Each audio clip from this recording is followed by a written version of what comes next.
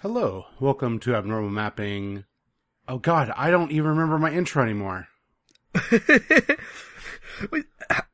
You were doing it. I didn't know I was about to was do my Let's Play intro. Welcome to Abnormal Mapping. This is Vania Mania. I was about to say .com, and that's not even how I do my Let's Play intro, but I was like in full-on Let's Play mode. I recorded Vania Mania already today. That's how I do my Let's Play intros sometimes. Welcome to Vania Mania. I'm Matthew Marco, AbnormalMapping.com, blah, blah, blah, blah, blah. Let's whip these skeletons into shape.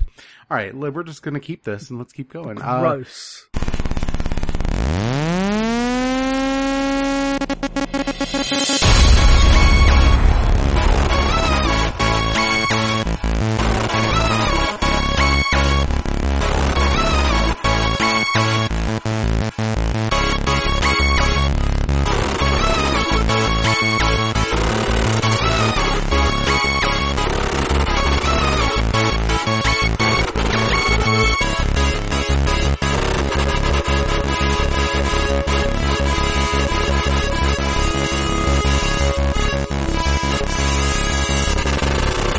Hello and welcome to Abnormal Mapping. I'm your host, Matthew Marco, and with me is co-host Jackson Tyler. What are you laughing at? You fucking dork. Why? Why? Yeah, I don't know. What is this? What did I do? Did I actually say something dumb? No, just you carrying on as if, like... Alright, take two, let's go. Get pumped I can up. put the intro music in there. We have a cold open and we can do this, and you don't have to botch anything. I can just roll the punches. I can botch many things, excuse me. Fluid like water. That's what I am, Jackson. Fluid like water, Matthew Marco. Yep. Yeah. Is that your autobiography? No, it's a reference to Cowboy Bebop, actually. Oh, I should watch that. Hot anime takes in 2015. I'm too busy. Cowboy Bebop's pretty good. I'm too busy watching all the Mad Men to watch that. You should go watch Evangelion. Go finish that at least. Jesus. Evangelion is better than Mad Men at this stage. I mean, that's probably true throughout its run, so... People tell me Mad Men gets way better. The pilot was amazing, and the rest was has been floundering. Hey, Jackson, how you doing? Hi. This is what episode is this? 26? 26. After our silver anniversary. 106 episodes. This was supposed to be our Final Fantasy VIII cast. It's not that, is it? No. So my computer broke. Which means I'm not recording on my computer, which means I might sound a bit strange because I've had to concoct a way to like be in bed with my laptop and have this microphone on the edge. You don't need to concoct a way to be in bed with your laptop. You can just do it. No, have no shame. No, I didn't mean I'm an not excuse. about I to meant shame you. position. 69. No, I had a different joke, which is that this episode is Elegy for a Bed World. Oh, no. No? This cast is over. I'm sorry. Or shambles. So, we're not quite ready for the Final Fantasy VIII cast. So we're pushing that to next week, and we're going to do Elegy for a Dead World this week, because we can. There's no better reason than that, really.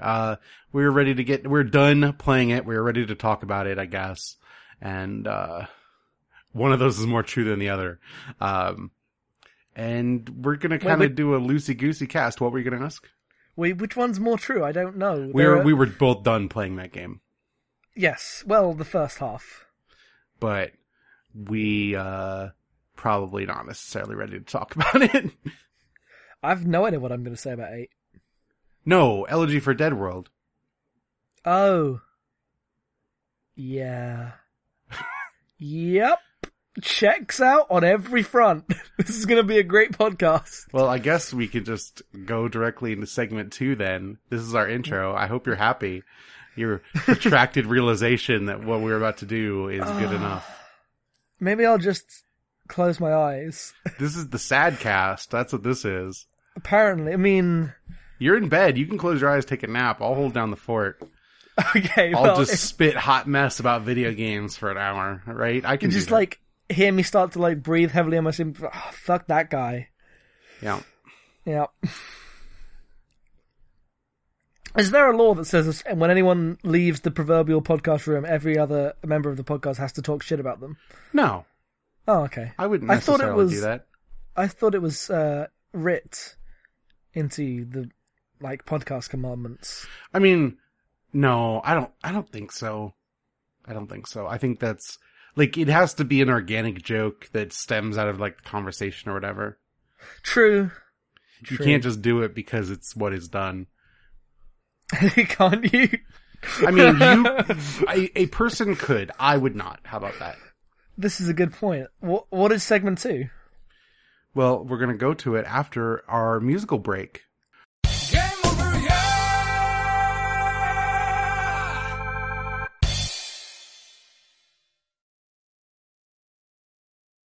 So our game club this month is Elegy for a Dead World by Digimon Games. I can't. What?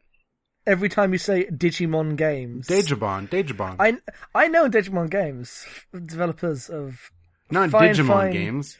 No, that would be bad. Creators of games such as and Drop That Beat Like a Hungry Baby. Or Drunken Robot Pornography, yes. They love their video game titles. Yep. Elegy for Dead World is a Kickstarted game meant to be a exploration game and also a creative writing game.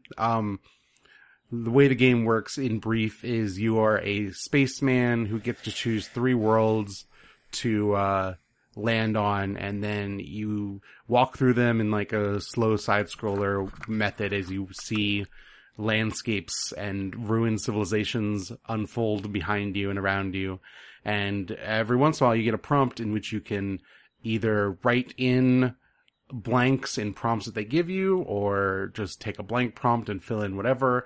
And then at the end of the screens that you walk through, you can spit out a bunch of images with your story, or you can upload it to workshops so you can read other people's and share your own. And that's kind of it. It's very much a free-flowing game. This was an honorable mention for the Nuovo Award, so you know it's unconventional.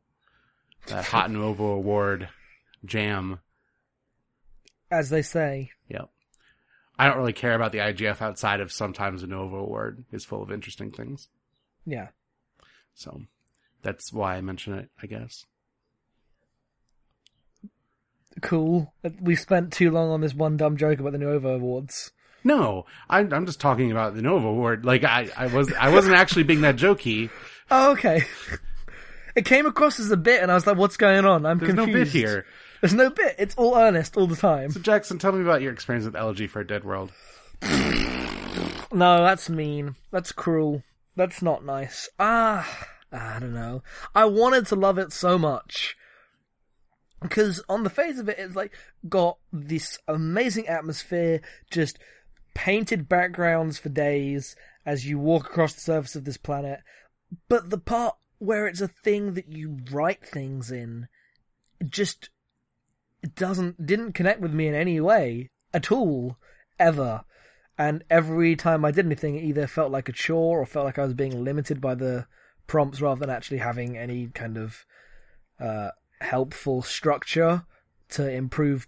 It doesn't work as an educational or helpful writing tool, but it does work as this atmospheric I walk across a thing landscape.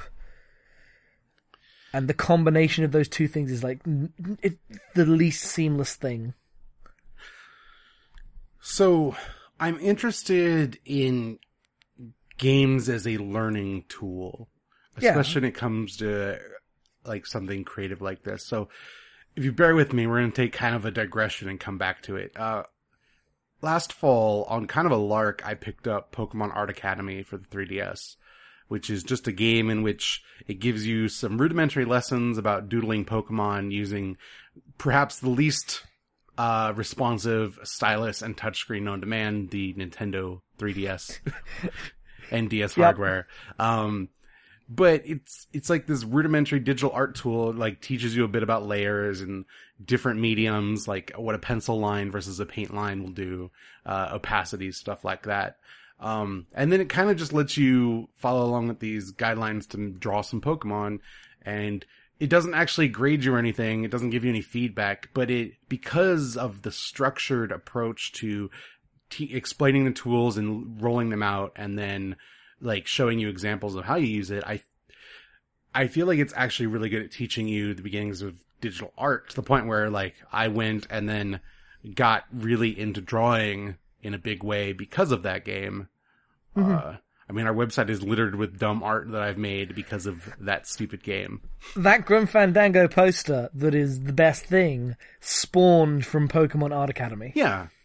And so, like, that game is, like, regardless of whether or not you call it good or, like, a cohesive game experience, is, like, really important piece of software to me. And I think something that can do that for writing would be really incredible. And there's the promise of it in Elegy for a Dead World, where you get these prompts, and some of them are like, here's a story setup that you can fill stuff in, but some of them are like, here's a grammar exercise, and you get pre-written stuff and you can go in and fix it. Or here's a famous poem that helped inspire us when we were making this landscape and this planet or whatever, and you can fill in the blanks in that poem. But at no point does it ever, like, explain what you're doing or give you anything to compare yourself against. There's no, like, when you do, like, a Byron poem, you fill in the blanks, but you don't get the actual Byron poem to compare yourself against at the end. When you're doing grammar exercises, you can correct the grammar if you want, but it's not going to tell you what the correct grammar is or why. It doesn't teach you anything about what it means to write fiction at all, or poetry. Like, it doesn't give you anything about verse. It doesn't give you anything about prose. It doesn't instruct you to do anything. And I can see, like, on one level why they'd want to do that, because they want to make it this tool for expression and not give it this deliberate formalist structure and force people into this box. But because it's a bunch of prompts and essentially relies on that approach to writing anyway, rejecting the other half of it just makes it feel incomplete rather than freeing you. Well, yeah, because, like, if you just want to freeform fill in your experience with a game, you can play something like Even the Stars. But this game isn't sold on, like, a freeform game experience. It's sold as, like, a creative writing tool that happens to be in the framework of a game. Mm-hmm. And if you do that, I think you can, and maybe even should include the hooks about, like, bettering your writing. Like, if you don't, I understand that they're never going to be able to give you feedback in, like, you made this prompt and this prompt is, like, it's not going to say this is good or this is bad. It probably shouldn't even do that. But it should at least teach you, like, here's how this poem worked in the original, and maybe a bit about, like, why that's important and good. In the grammar exercises, it should at least give you, like, these words are not the words you use. This is how you use its properly, because that's stuff that any writer can use a lesson in. If you're going to take a grammar lesson, they should at least give you a lesson out of it. Why call it a lesson if it's just proofread this thing, and if you're wrong, no one's going to know, and no one's going to care. The game doesn't have the systems to give you feedback on that. Mm-hmm. Like, some red lines underneath some words in that game would be incredibly welcoming, because writing is not just about put whatever words you want on the screen and then that's good, especially if you are doing this, like, formal exercise that's meant to inspire and, like, inspiration implies, like, an improvement in a current status quo. Like, if you're going to be inspired, you want to get somewhere where you aren't already. So, part of that can be mechanical improvements, and it wouldn't take much to, like, include a meta layer about writing better. And even if it's just, like, the thinnest thing, it would be reinforcing of good habits and help feed into this game is more than just some pictures that you can fill in the blanks with. Mm-hmm.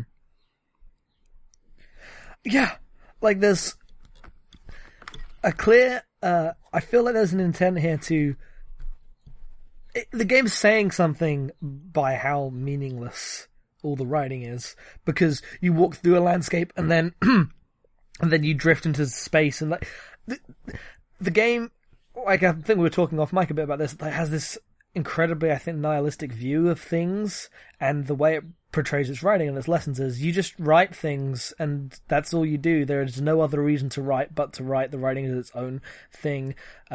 All the reasons to write are dead and in the past, and your imagination is what brings them meaning. But by, like, going all in on this kind of I don't even know what the tone is, but it's this, it is a weird nihilistic one, And it makes me, by making you, like, it tries to free you by saying the writing is its own thing and whatever, but it just makes me feel like nothing matters. And I could write whatever and no one would care. And what's the point of writing at all? Which is the exact opposite of what I'm actually looking for from a writing tool.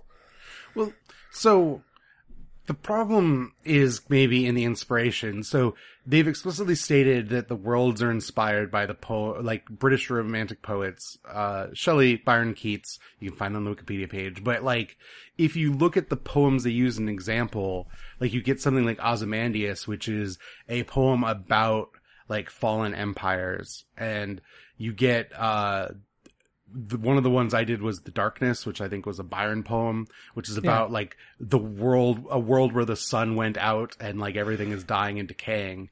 And it's fine to use these kind of ideas as a jumping off point, but the problem is, if that's the entirety of your prompts, the only thing this game is actually good for is writing elegiac, post-apocalyptic, like actual post-apocalyptic, like everything's already happened and gone, like existential rumination fiction. Yeah, and the title is clear they're aware of that. Sure, but as an inspiration tool, I think maybe there's an onus to reach a little further than that. Mm-hmm. I would agree. And not just be like invested in this kind of inward facing writing for the sake of it. Like, the problem is it doesn't actually end up surfacing this also as like an introspection tool. If this was like a journaling, if it focused a little more as like a journaling tool and using these prompts as like a reason for that, that would make a little more sense to me. But it's not even that. It gives you this explicitly sci-fi like exploration underpinning to everything. Like, almost all of the prompts are about you, like, hiding on this world, or excavating this world, or exploring this strange world. And so it always brings it back to this idea of, here's a thing that is something other that you can relate to and explain the history of however you want. And that's interesting, like, the first time, and maybe the second time, but it wears out its welcome really fast, and it just needs more to it than that. Yeah. Like, there shouldn't be 3 worlds where it's the same thing. Like, just different flavors on, hey, there was a civilization here, and then it blew up, and now you're here looking at it. And, one, like, I remember doing the Girl's Diary prompt on one of the worlds, and I was enjoying that, I was writing it, and then, like, halfway through, it stops being prompts about this girl's diary, and the world starts ending. And I was like, wait, I thought... like, at the start, I had assumed deliberately that this wasn't taking it literally, and it was like, here is your prompts, but here is the world behind you, and this mood will seep into it, but it's its own story. Yeah. But they force everything down this very literal, this is, you are actually telling the story of what you see, that it feels incredibly limiting for a thing that's meant to be about, like, the vastness of inspiration. Yeah. And especially if you give it a framework where you can do anything you want in the, like, it gives you prompts, but you could just delete all the text they give you and fill in whatever you want on any prompt. Yeah. You don't even have to go to the blank prompt, but if you're going to go to the effort to make all this art and all this preset text to fill in, why create such a, like, narrow focused point of view that which all the writing has to be forced through? Like, that's not inspiration. That's just like this obsessive pining over a single theme. Like, someone who looks at this as like, I want to jumpstart my writing and explore like new areas, all they're going to get out of this is their first brush with the game. And then they've seen, like, thematically everything it has to offer. Yeah, like, the first time you write something is gonna be both the best, but also, like, the most unsatisfying thing, because it's the most honest response you have to the game. I remember writing my first one, and I was like, I can't remember what I said, but my response was honest. I was like, oh, this is what I think this is, and this is how I respond to this. But you don't understand the framework of the game enough to know that you can just do whatever you want, so the game hasn't, like... if it was just blank, like something like Even the Stars, the first time through, what I put was going to be the most honest and perfect thing I can get out of that, and then I can go, like, I'm never going to play Even the Stars again. I played it once, it was perfect. Yeah. But this, this didn't have the same effect to me. I was really unsatisfied by my first one, and then I realized that's what the whole thing was. Yeah. And I was like, oh. And it wouldn't take much to open up this, like, even if you just, like, we had the scope for 3 planets, that's fine. I understand you make games and you have budget, but if one of them was the kind of game that exists here, if one of them was, like, this ridiculous Hohokam space, and, like, another one was just, like, cities, or, like, a village that's actually lively, or, like, you know, something that's alive and flourishing, you'd get so much different experience out of the way the way players respond. Like, even throwing one-offs, they're like, here's some shapes and colors, like, write about what you feel like as you move through them. You don't have to make all of this, like, incredibly high density, beautifully rendered art to get an inspirational experience out of people. If you prime them to be open to experiences, you could just put up color bands and, like, a humming noise, and people would write something out of it. Mm-hmm. But it doesn't actually play with that idea that inspiration has to come or can come from anywhere. It's explicitly like, oh, you need this whole preset world and this authorial intent to be given to you to start to riff off of it. And I think that underpins their even stated goals of, like, exploration and inspiration through the writing and the taking in of, like, something that's blank. Mm-hmm. I agree. I was really excited, and then after, like, the first 20 minutes, all my enthusiasm just kind of drained away, and I played for a couple hours more, but just slowly realizing that that's all there was this really sad and defeating thing. Mm-hmm. And almost as if that was the point.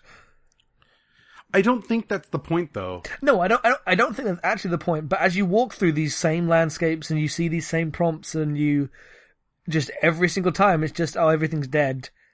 You just feel more hollow each time. And I know that's not what they actually want, but it's what the worlds they create. It's the effect they had on me. Sure.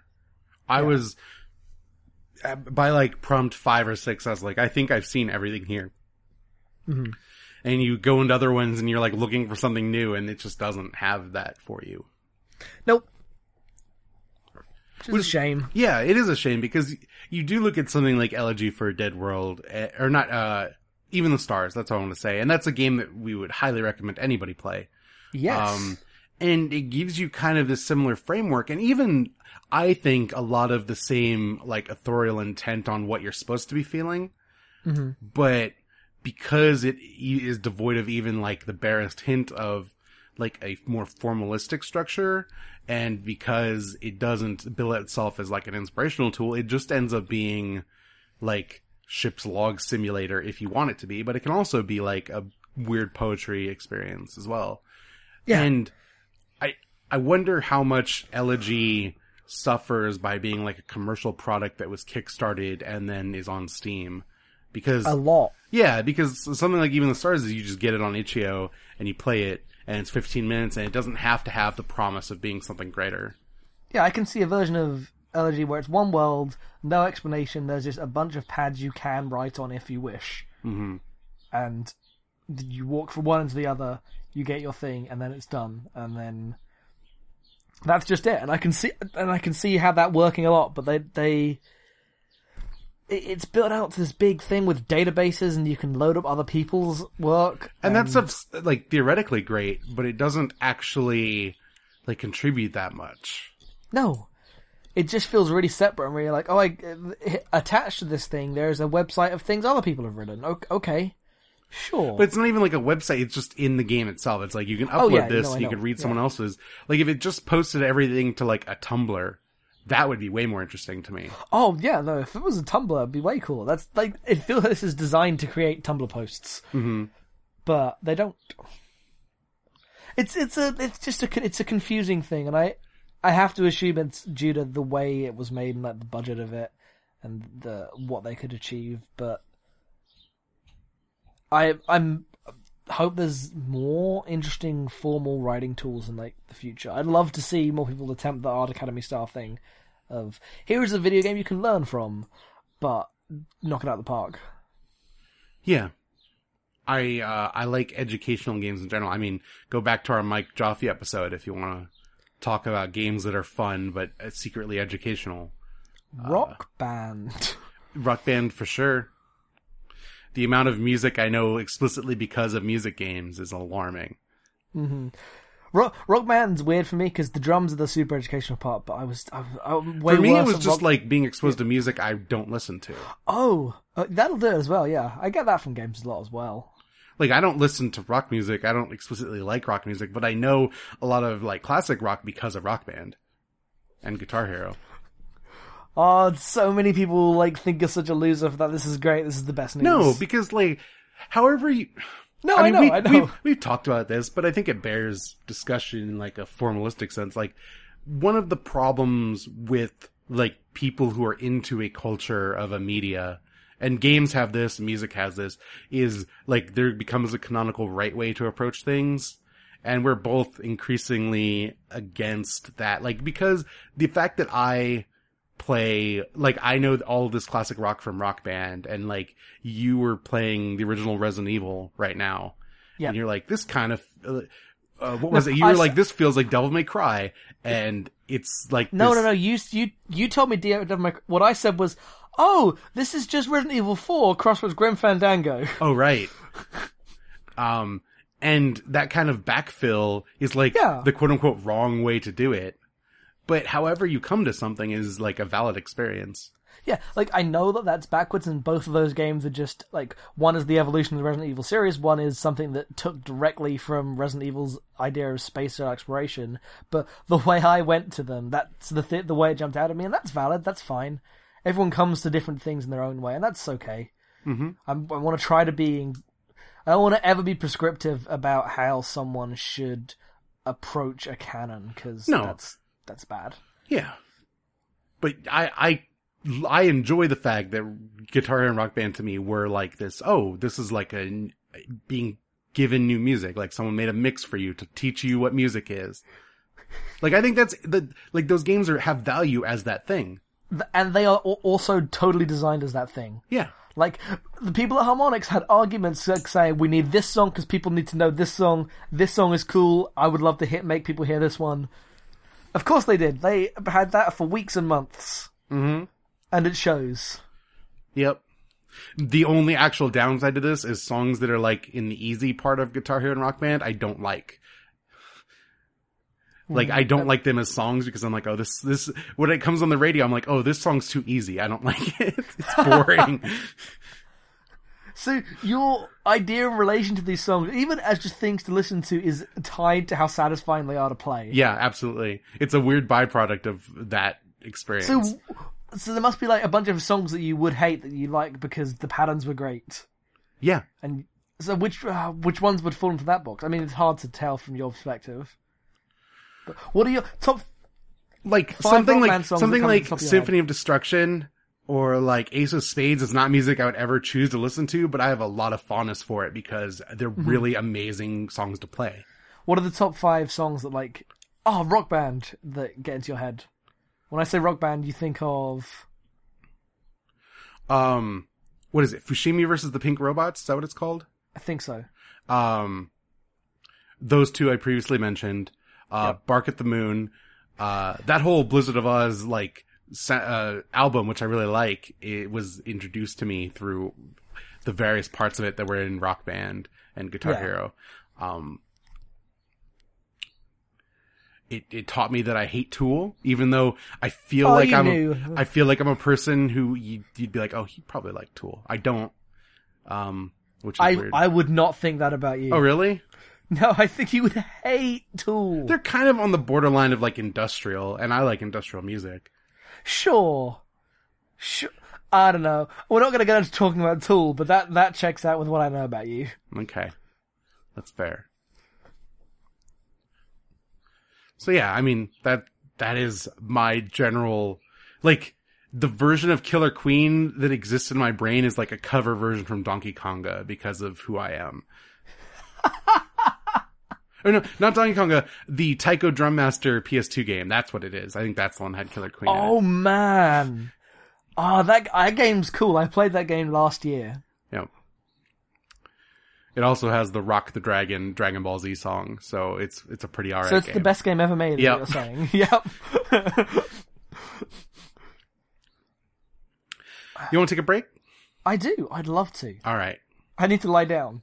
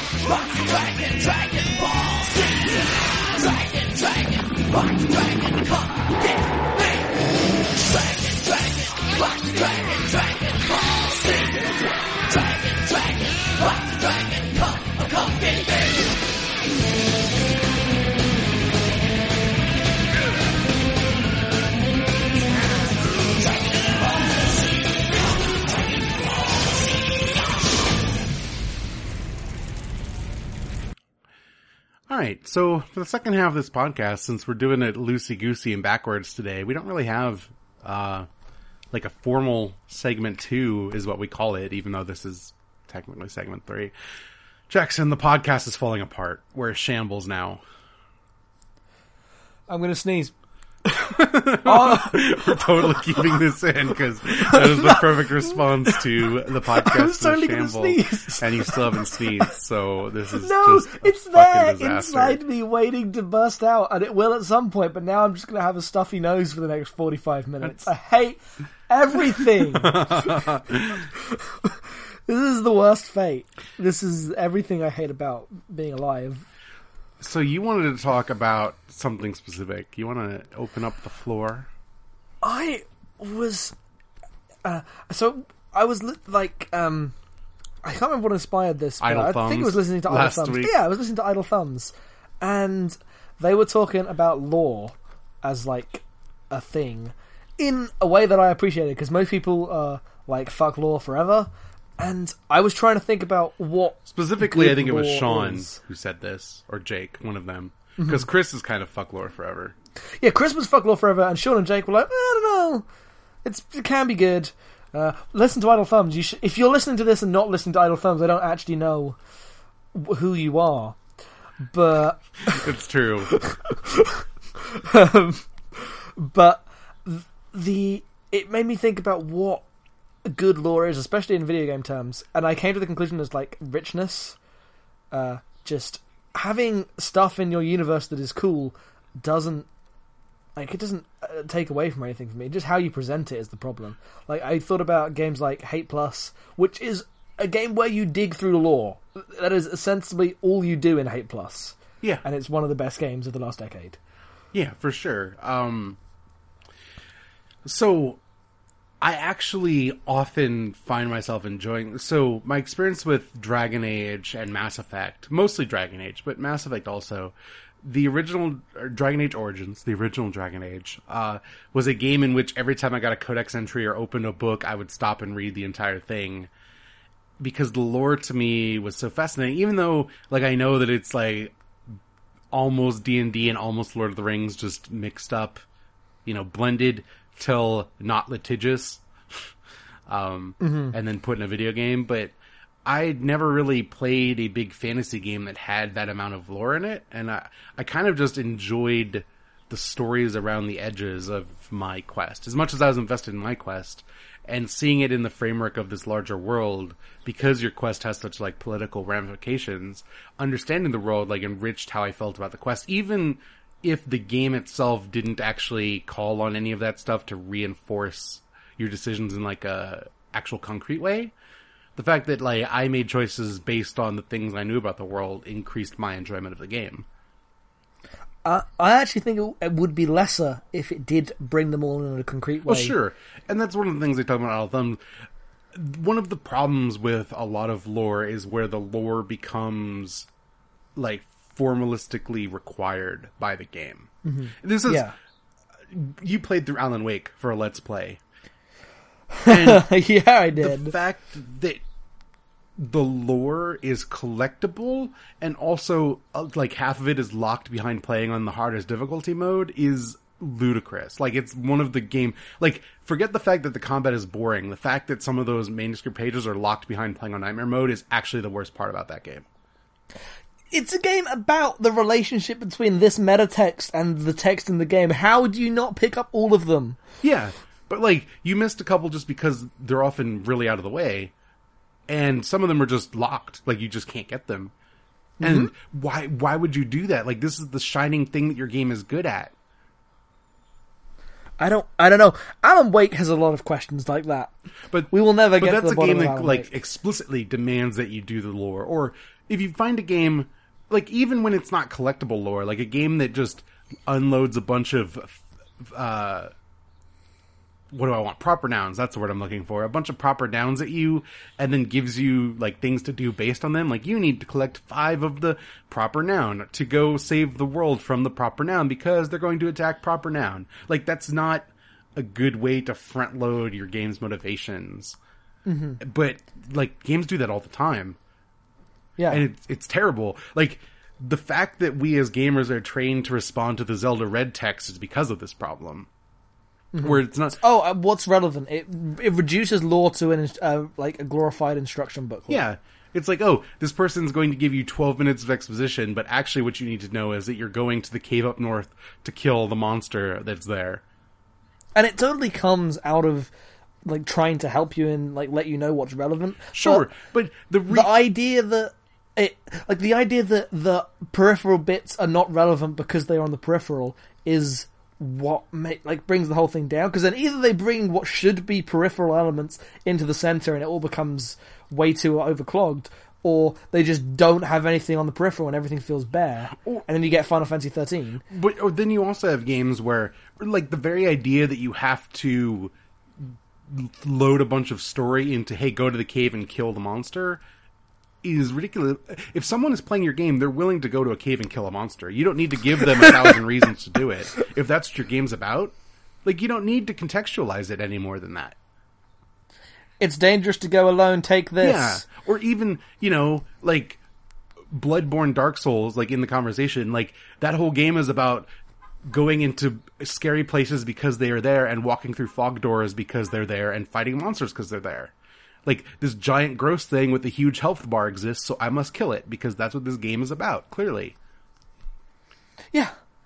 And you don't need to... Like, that game loads all of its lore into item descriptions. Like, it's just in the flavor text. Like, the games don't have actual stories past a couple cutscenes because it knows that the only thing you're going to do is explore all the spaces and kill all the things, and then the game will be over. And if you want to go for, like, what is actually going on in the world, it's there, but it never demands that you engage with it, and it never, like, reveals itself as the reason that it's there. Yeah, it's this really smart separation of like how you engage with the story. Like, it doesn't make engaging with the things you do as engaging with the story. It treats them as separate things to do. And I don't want to presume intent of developers, but I wonder sometimes how much of this is, like, people get into games making wanting to create these narrative... Like, they want to tell stories. Like, everyone jokes that Kojima secretly wants to make movies, but I think a lot of game developers secretly want to make narrative frameworks and find themselves working on games that just aren't that. I mean, yeah. That's video games. Yeah. I mean, I'm all for narrative games. We mostly have discussed narrative games in this podcast. We love them. They're good. They're the ones we tend to play them. I play them way more than just systems games. But realistically, like, even a narrative game can be broken down into a systems game that just has a bunch of justification on top. Yeah. And the worst games lean into that. Like, something like Dishonored is a game where a lot of our friction fell in because its lore often overpowers its justification. If it was just the blobs explore the space and then you find new blobs, it'd be way cooler than Panic at the Disco shows up and tells you to go kill Hugo Weaving with a bunch of other people in the way and then the whale. But then also, like, the part where that game uses lore well is, like, you live in this space where the amount of chaos that you do reinforces the systems of the world, where like there's more plague victims if you kill more people, or the girl will like trust you less if you act more violently. Like on some level, the simple feedback of does this child trust and invest in you as her father figure or not is all the justification lore-wise you need for a game like that. Exactly. All the rest is just cruff. And sometimes it's good cruff, like, oh, I want to know who these people are that I'm breaking in and do, like, I want to know why I'm breaking into this prison to get this person. What's the reason for all of this? And, like, on some level I want to know that. On another level, it gets really dicey when it's like, oh, I'm breaking into this party so I can lead this woman to a guy who wants to, like, kidnap her and then take her away because he's obsessed with her. Like, that's the good option, right? yeah, that's the good guy option. Okay. The bad guy option is just murdering her. Just giving her to her, like, stalker. That's what good people do. That's true. And that's just one game. The game isn't called Honored. That's true. But, I mean, that's just one example of many. Like, you brought up 13. That's a game that all of its proper nouns at the beginning of that game are shuffled off to a codex that it expects you to read if you want to understand what's going on. I could write a book about how 13 is bad at lore, but I don't have to because it's so obvious what it does wrong. And it goes and eventually explains all of that, but it expects the in media res to carry way more than the actual game can, like, hold up. Well, the worst part is that 13's lore is actually really good, and the world it creates is this really intricate I don't know if thing. it's really good, but it's good for a game of its type. How about that? Okay, has the potential to be really good, and it sets up a framework of something that could be incredibly interesting, with... the world of Final Fantasy 13 is essentially this thematic exploration of how people, like, how status quos and consensuses are formed and maintained. Yeah. It's an interesting, like, riff on Sevens, which is way more just, yo, capitalism. It's also explicitly, like, them leaning into the, hey, this is a JRPG, you're gonna kill God narrative. Which most Final Fantasies actually aren't about, but this one explicitly is. You have to kill the gods who want to kill the gods so they can kill God. Yeah. Yeah. And it's so clear that they came up with that, and then they were like, well, fuck, I guess we have to make a game at some point. Yeah. And they did. And, like, the tales of Final Fantasy XIII's development are well told at this point. But the fact that, yeah, the first maybe 5 hours of that game, you're like, what's a fallacy? What's a lassie? What are the relationship between those two? Unless you go and dig into some menus, is, like, the weight that it puts on a player to care because you bought this $60 product, and obviously you should bring your own investment. Why would you make anything like that? I don't know. Like, that's that's actually unapproachable on a level that, like, so, like, people talk about, like, games that are hard or games with weird tutorials or whatever. That is the actual unapproachability of a game. Mm-hmm. Is saying, hey, you bought this game, you care about the world, you figure out how you're going to be invested in this. We can't be bothered to make it, like, understandable to a new person. Man, the Final Fantasy XIII's opening really angers you. It's great. It does. It's terrible. It's so bad.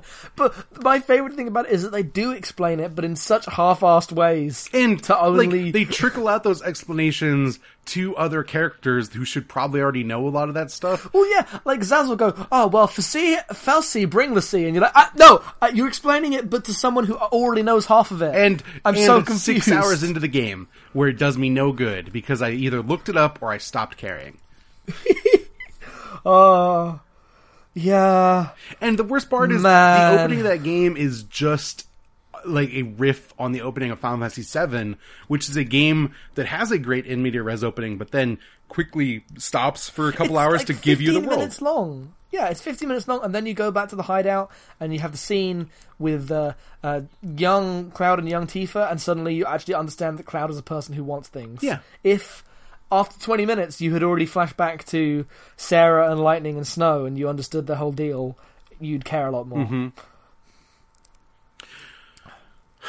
Lore is exhausting. But then, like, I don't know. It's strange because it really is game dependent. Like, a game like Fallout, I enjoy rummaging through computers and reading emails from like hundreds of years ago before the bombs went off.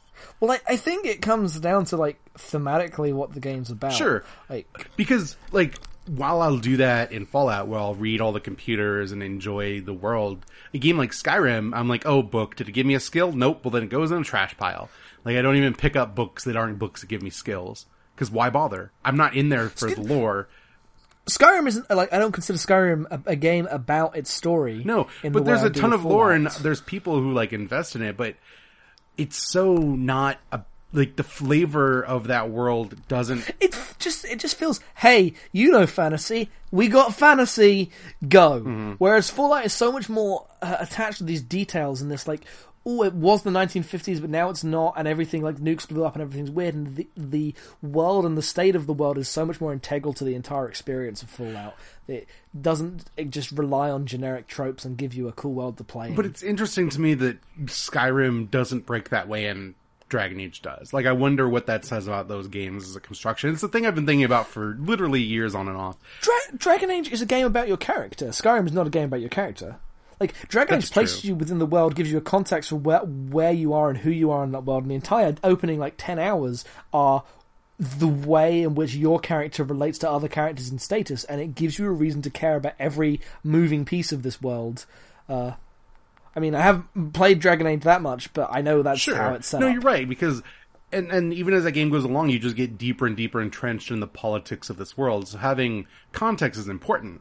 Something like Skyrim is, hey, you are basically the agent of change / chaos in this world.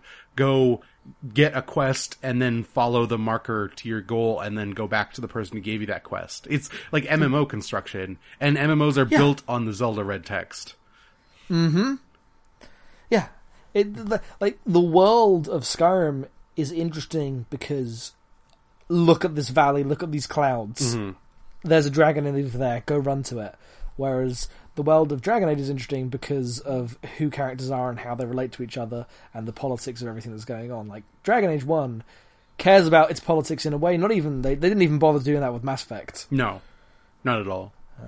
Because Mass Effect tries, bless it, to care about its politics. It tries so No, hard. it gives up very quickly. Don't pretend that Mass Effect is something greater than it is. It's not, it's look, I just want...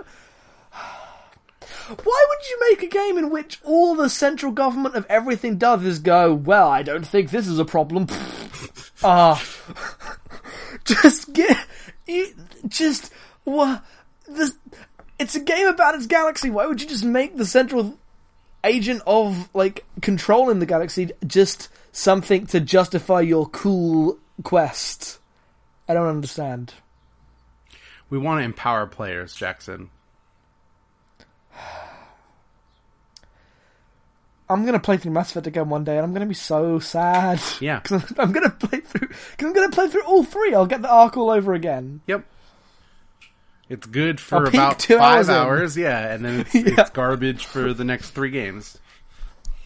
There'll be the scene where Shepard, Ashley, and Kaiden walk to the, like, lookout over the Citadel and the wards, and they go, "Man, look at this place. Did you go here before? Yeah, it was cool." And they just chat, and then you go kill a bunch of, I don't know, ancient gods, I guess. Oh, like, yep, yeah. Remember that where that game ends, where you can talk the villain into giving up his quest because clearly he's on the wrong side and he'll kill himself, but then you have to fight him anyway because it's a video game and you need a final boss? Oh, I hate that so much. I hate that so... Why? It gives you Does he then the transform into a Planescape robot? ending and then refuses to let you live with that and have it. Why wouldn't you commit... Like, I don't understand who that's for. Like, what player goes, yes, I want to convince the guy to do the thing. Oh, shame there wasn't a boss fight, though. Who thinks like that? Focus testers, marketers, probably. I don't know. Not human beings. And they deliberately changed that in 2 and 3 because the choices are, like, separate to the boss fights, but they're still massive boss fights. No, you gotta fight that giant Terminator. It's a giant Terminator baby. It's a giant Terminator baby powered by people. Yep. Mass Effect 2 is a stupid game. Like, it has moments where it's cool, but that game is dumb. It's a giant Terminator baby powered by people on Earth. Yeah. One day. Maybe now that there's no computer, maybe I'm just gonna load up the PS3 and cry. Don't do it. Don't do it, Justin. Not yet. I've got 13.2 to play. That's a game with all the lore you can skip. It's because that's a game entirely about, like, hey, here's the world at this point, here's the world at this point. Yep. And, like, it's for a game that was so, like, a sequel to a game that was so disconnected from the world that it portrayed. 13.2 is hyper about your relationship with the world around you. Yeah. For sure. It's just, we're going to bumble into a new adventure this time, and it's going to take us about an hour, and then we're going to bumble out. Yep. It is exactly what you told me it was. Yeah. Anime Doctor Who. The idea of, like, structuring an RPG around a TV show is actually a brilliant idea, I think. Yeah, really, those, like, small story arcs work really well. Yep. Like, oh, here's a guest character, they have a thing, they solved it, oh, it's a poignant or happy scene. Dragon Quest does this also in a much more, like, traditional framework, but... Well, yeah, no, that's a very BioWare thing. No, Dragon Quest. Dragon Quest. Oh, Enix, sorry. Dragon Quest. Dragon Age. I thought we were talking about Dragon Age again. No, but like Dragon Quest structure is like there's an overarching story, but like the actual thing you're going to is every town has like a self-contained story where you roll into town. Where's the problem? You find the problem. You maybe meet a new party member, or you make some friends. You solve the problem, which involves a dungeon and a boss probably, and then you roll out of town. Avatar: The Last Airbender. Yeah. Yeah. Yeah, and that's how you give someone just enough framework to justify like the gamey things, which is go to a dungeon, fight a boss, without overloading them with like a bunch of things that they won't care about. I wish more games would structure themselves, like big games would structure themselves episodically. Even like they don't have to be released that way, but games are fucking long. If you give me an hour and a half chunk with its own contained story, and then I'll be back next week. Might I recommend Battlefield Hardline? Bye. Okay, I put my headphones back on. I'm back. But I mean, that's a game in which they literally give you the Netflix. The next episode will start in 13 seconds between missions, which is maybe the worst way of episodically structuring your video games. It's like, oh, look at this cute little joke. Yep. Oh, it's the Alan Wake does this, but Alan Wake's episodes are actually too long to truly be. Yep. Like, but the actual part where they're like the cliffhangers of the endings and the songs they use and the next time on Alan Wake's and everything, that stuff is really on good. point. It's really good. The thing that shows that they know what they're fucking doing with that in Alan Wake is the end of the at the end of the penultimate episode, because you'd expect like a lesser genre like pastiche game would go for the biggest cliffhanger, but no, it just goes for this really calm, it's time to end this ending. And I was like, these guys know what they're doing. This game should have been so much better. Yeah, it's the most like modern drama, and like everyone knows the season finale is next episode, and they're just gonna give you the realization that it's there and not build anything up. Nope, there's no like shocking thing. And then also the most modern drama thing is the finale begins with a massive flashback. That's true. Which I feel is everything does that these days. No, you're not wrong. We had a cliffhanger, but then the resolution of the that's also Final Fantasy VIII does that. Yep. Doesn't it? It fucking does. Yeah, though that's at the begin, disc break. That's all. Sure, but I like that they give you the cliffhanger and then throw you so hard with that. They do, but because I'm me, like I said, I was just like, oh, this is also anime Doctor Who, because I associate jarring cliffhanger breaks with modern Doctor Who. Only you would do that, I think. I know. Free me from this hell. It's a bad way to be. I don't like who I am. But so I'm thinking about lore. Like, I think of all of the hours I've put into Monster Hunter, which is a game devoid of lore. And you could see a version of that, and it'd undoubtedly be a Western version that just has reams and reams of information about the world. We're like, wouldn't you really like to play a bad Western Monster Hunter? Oh no, it'd be awful. Why would I ever do that? Wouldn't you want to know? So you'd probably move 3 times faster. I mean, yeah. It would all be a contiguous area. They wouldn't do zones. No. The idea of zones is like it actually works really well in Monster Hunter because it's this perfect abstraction. It would be that cuts awful out if bullshit. that game was like a huge unbroken space. But No, but that's what they do. They'd be like, Yep. why is there zones? Why is this not a massive world? And Because that would be too big. every area would have like a theme and an end boss and characters with motivations. You'd have a party. Yep. You'd have more formalized quests, probably. You'd have competitive multiplayer. Your hunters, what if you hunt each other in our arena mode? That was too good, Ubisoft PR person there. You making some side money. No, I wish. God. I would accept money to go do a spot on a press conference. You kidding me? If you just pull out from the caravan and it's a world full of caravans.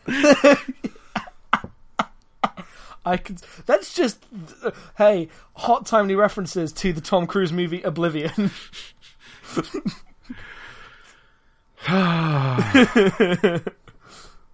We didn't make one data and lore joke in this entire segment.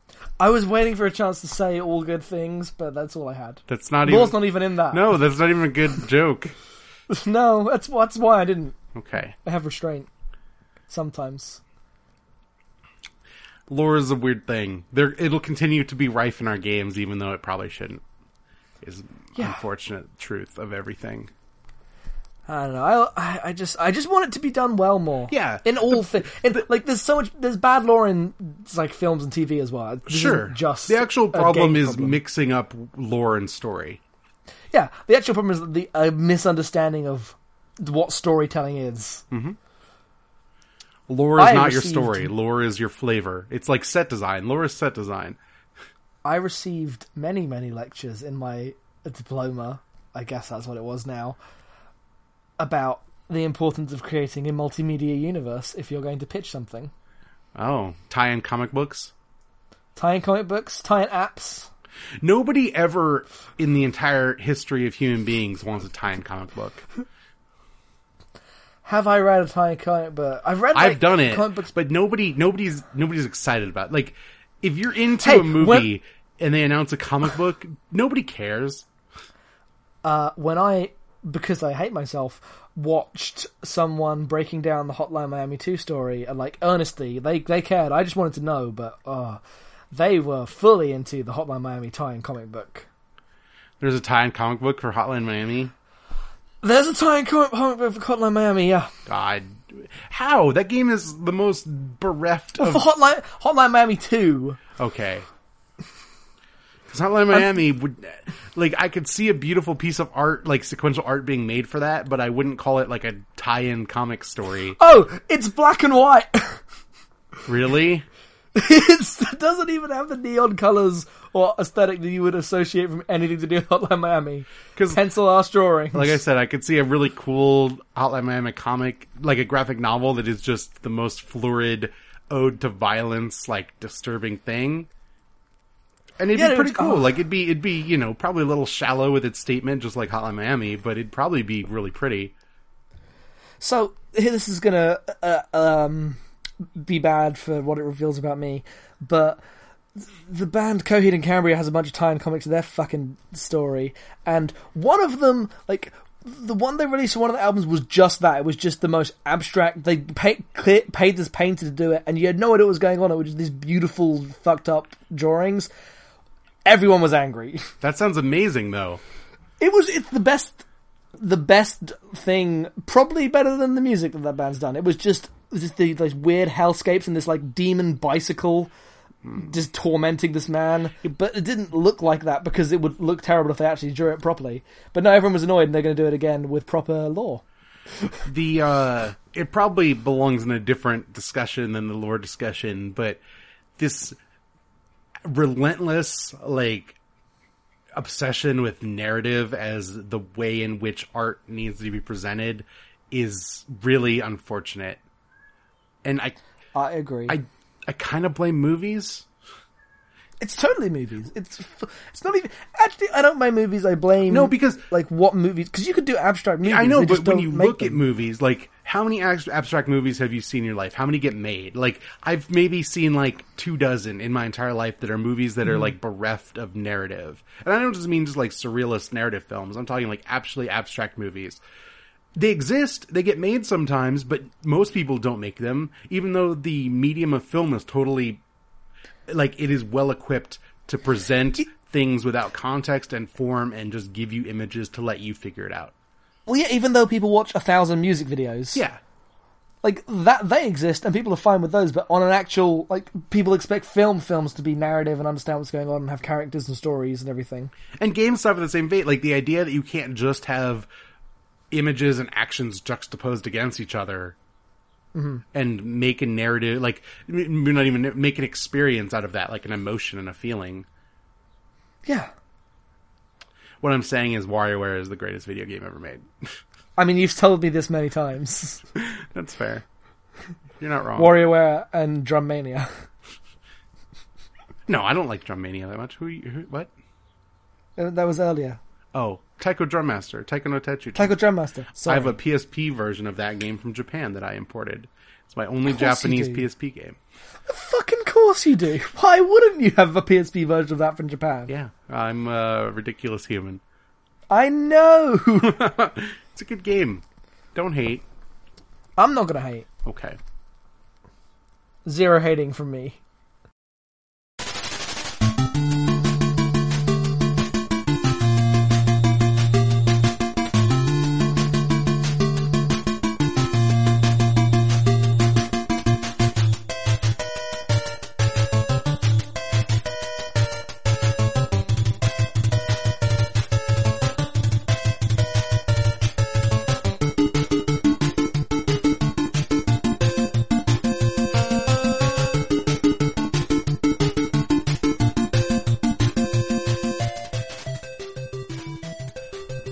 Alright, and here we are at segment 4. Jackson, we have a question, but before that, we have an email address. We do. So if you want to email us a question, you can do that by sending an email to... podcast@abnormalmapping.com. Look at that, we're like a real website. Almost. We're close enough.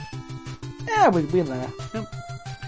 We did We it. don't have a Good Facebook job, us. page, and we're never going to, so I guess We're never going if that's to, what you yeah. need to be a real website, we're never going to be a real website.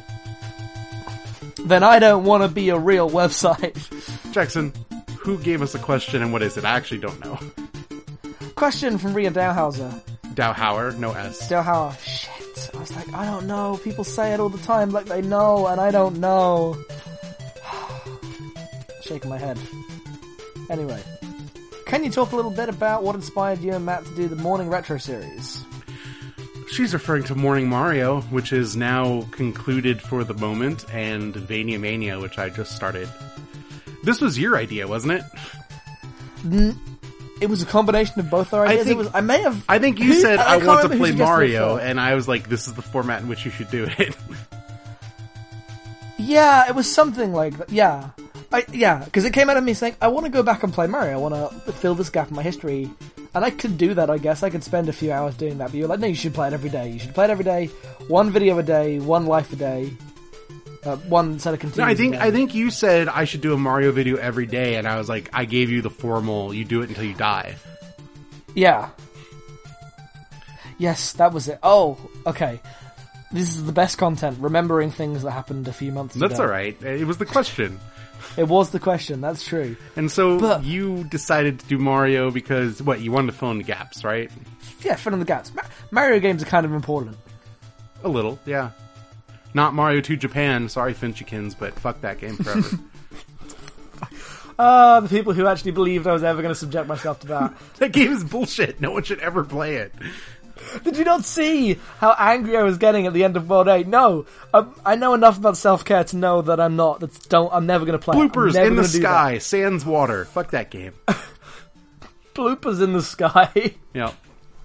The Shigeru Miyamoto story. So then what? So then what? So you decided to do it? Yeah, I did it. You have nothing else to say other than that?